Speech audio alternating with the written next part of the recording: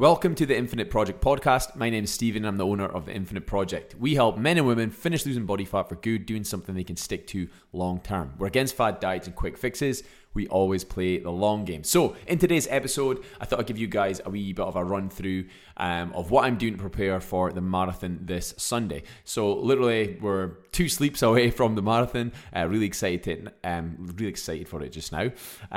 So I want to kind of give you guys a run through on what I've been doing kind of exercise-wise this week, finishing off the training plan, what my kind of food intakes look like this week, and what I'm going to be doing on the day nutrition-wise as well. And yeah, I guess what I'm kind of aiming for goal-wise too.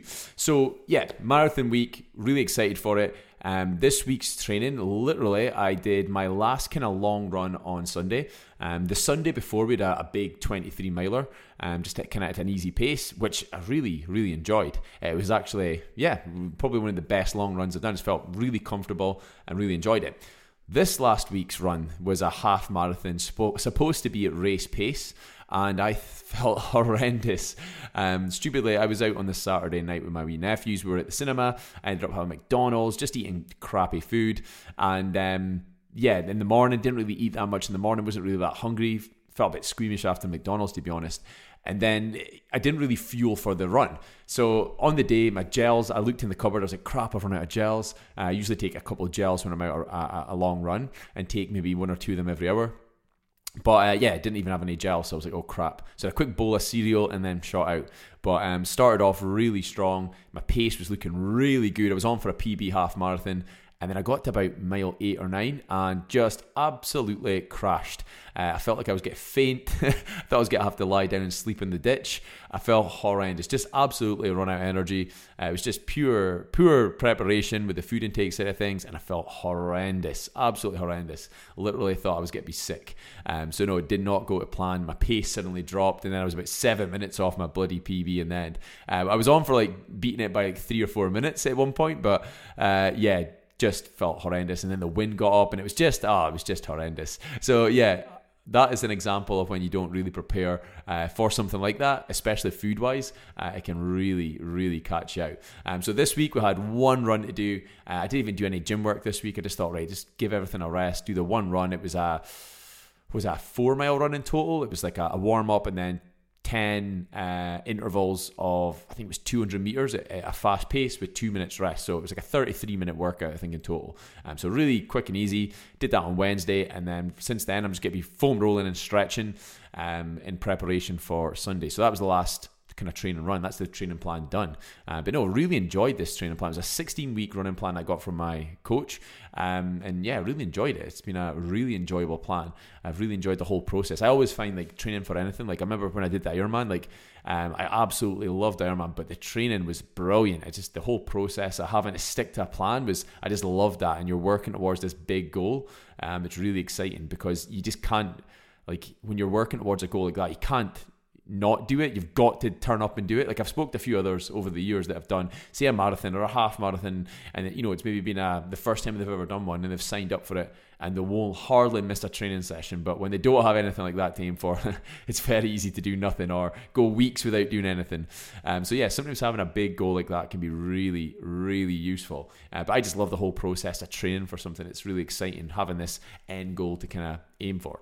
So food intake this week. So literally, my kind of current calorie intake, kind of maintaining my body weight where I'm at just now, I'm usually taking in around 2,700 calories. That's me kind of maintaining 2,800. I'm usually in or around there, and my weight kind of stays roughly the same. But when I go to do this marathon, I'm going to do basically Thursday, Friday, and Saturday. We're running a high carb day. So literally, this is called carb loading, basically carbing up, some people call it. So literally what you're doing is your carbs make up your kind of main energy source, and your body stores them in your muscles and your liver as glycogen. And it's basically your body's ready to use energy source. Your body's got tons of fat stores as well, but they take a lot longer to break down and use as energy. So if you're doing something that's high intense, like running a marathon or doing any kind of anything that's quite intense and you can't do for a long period of time, your body's going to use primarily carbohydrates as fuel. So the idea behind a carb up is that you're loading up on carbs the days before, so you top up all your carb stores, so you're kind of starting the race with a full tank. Now, I am not going to lie, in years past, when I used to carb up, was literally I would have some pancakes the night before and a big bowl of cereal in the morning. I didn't really do it properly, so I never really noticed a difference. And then I remember when I started working with a coach, and he was like, right, let's run a proper carb up. And this is what it's going to look like. This is how many carbs I want to take in 3 days out. And I was like, oh, Christ, okay. Right, so I did it, and I thought, oh my God, I'm eating an awful lot of food. And I remember, I think it was a cycle, it was the ETAP, the Inverness cycle. And I remember the year before I'd done it, and I'd done what I said previously. I had like a few pancakes the night before and some pasta. And I remember finishing that race and felt I was absolutely done in. But I remember when I carved up for the second year, I could not believe the difference. I was so much faster, and I finished the race and felt like I could probably do the whole thing again. That's how good I felt. Compared to the year before, I felt like I was going to need assistance to get off the bike. I was absolutely wiped out. So I could not believe the difference. And when I did the half Ironman, like I said, did a carb up for that as well. And what a difference. I think I did my fastest ever cycle, over 50 miles. I was absolutely buzzing. Like, could not believe the difference it made. It was like night and day. So yeah, carbing up, like if you're doing like an event, anything over kind of 90 minutes, you're probably worth running a carb up. So if you're running maybe potentially a half marathon, anything longer than that, any big cycles, things like that, 100% worth loading up with carbs beforehand, because it really does make a difference. So what that looks like for me, so based on my calculations, I'm taking in about anywhere between 670 to about 790 grams of carbs. So I'm probably going to shoot for in around 750. That's usually like the ballpark for me. Now, 750 grams of carbs, if you don't know what that looks like, it's a hell of a lot of carbs. I guess the only way I could describe it, so like for example, a medium banana is like 20 grams of carbs. So you can imagine, even if I had 10 bananas, I'm not even a third of the way there. So it's a lot of carbohydrates, a hell of a lot. And to be honest, beforehand, you're kind of really looking forward to it. It's going to be brilliant. You're really excited to have it, but then right now, I've had my big breakfast already, and I'm taking in a ton of carbs, and I'm just like feeling, ugh. I don't really enjoy it, but it does make such a difference. So you've just got to kind of grin and bear it. The other thing that you'll notice is when you do a high carb load for a couple of days, your scale weight jumps up incredibly. It goes up crazy amounts. So for example, like for every gram of carbohydrate that you consume, your body stores around 3 grams of water. So if you have a day, like I say, my normal carb intake is probably like 250, 300 grams on average, around about there. So jumping up to like 750, like my scale weight jumps up crazy amounts. Sometimes I'll, put on as much as 9 pounds just in a day or two. But then, the next week it all drops off. But you drop you gain a crazy amount of water weight. So so the kind of foods I'm having to get this amount of carbs in, my protein and carb intake kind of roughly stays the same. I try to make sure my fats don't go crazy and keep the protein I don't want the protein being too high either, because that's just going to fill me up. So I'll try and keep it maybe slightly lower than normal, but it's still in a pretty decent range. So literally what I'll do is, for example, this morning's breakfast, I had 100 grams of oats, some milk, a banana, and 25 grams of honey. And that was like 130 grams of carbs. So that's a nice wee start. I'll probably have 2 bagels at kind of break time. That'll be another 90 grams of carbs, plus with some jam. That's another 100 grams. That'll put me to about 230 odd. Then lunchtime, I'll have, if you've been following me on Instagram, you'll see that chicken peanut curry thing I got from Aldi. That thing is amazing. So good. You just add coconut milk. So I'm having that with 100 grams of rice. And then I'll probably have a small glass of orange juice alongside it. That'll put me up to, like I say, 350, say. And then I'll have another kind of mid-afternoon snack, maybe a bowl of cereal, something like Frosted Flakes, because I'm a cheapskate, I haven't got Frosties. I got them from Aldi as well, or Tesco was it. So I'll have 100 grams of them. That again will boost up my protein intake. I'll have a wee serving of fruit with that as well. And then supper time, same idea. I'll have a big serving of carbs, and then one last high carb snack after supper time, and that should put me about the 750. I finished yesterday at 670 grams of carbs, but I'll be a little bit higher today. And then tomorrow, same kind of idea. So that's what I'm doing for the carb up. And like I say, it sounds like a hell of a lot of carbs, but the difference it makes is insane. Absolutely insane. So that's where we're at with the carb up. Now, on the actual day, what the nutrition's going to look like. So on the race, now, based on the kind of guidelines when it comes to how many carbs you should be consuming when you're doing something like a marathon, they usually say around 60 to 80 grams is quite a good kind of ballpark. I find it differs person to person. Like some people, handle taking on carbs during a race differently than others. Like some people feel awful when they eat too much, and then others can consume quite a lot of carbs. So for me, I find that I can probably take in like 60, 70 grams, no issues.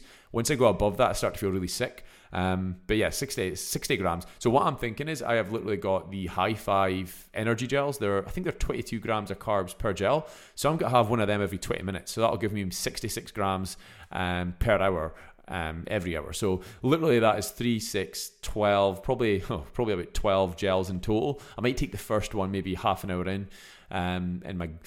So yeah, I'm probably thinking about 12-ish gels I'll need with me when I'm doing it, and I'll take one every 20 minutes, and that should just keep the energy levels in a really, really good place. Like I said, when I did the half Ironman, I did a fueling strategy, and I did something similar. I was around about that kind of range, and again, I felt just absolutely amazing doing it. So it really does make a big difference. So that's what I'm doing. I did have Wiggles, I think it's Wiggle, they're carb bars. They're like 44 grams of carbs, so they're a little bit more, but I just really struggle to eat them. They're coconut and I love them, but for some reason I just cannot. When I did the long run the week before, I was really struggling to even get one down me, so I don't know why. Just really gone off them for some reason. But yeah, I'm going to stick with the gels because I know I can have the gels, no issues. They just go down no problem. You do get feel a bit sick after a while with them, but I'll easily manage to take them. And so that's what I'm doing with the nutrition on the day. I'm not going to wear like a water backpack or anything like that. I'll just grab water at the stations when we run by. I won't need crazy amounts. I'll try and make sure I'm pretty well hydrated beforehand, and it's not going to be too warm, so hopefully I won't be sweating too bad. So I should be okay hydration wise. I'll just grab from some of the stations. I don't know, can't remember how many miles in the first station is and the next one, etc. But I'll look that up. But there will be kind of water things as you go, so I'll be able to grab things on the go.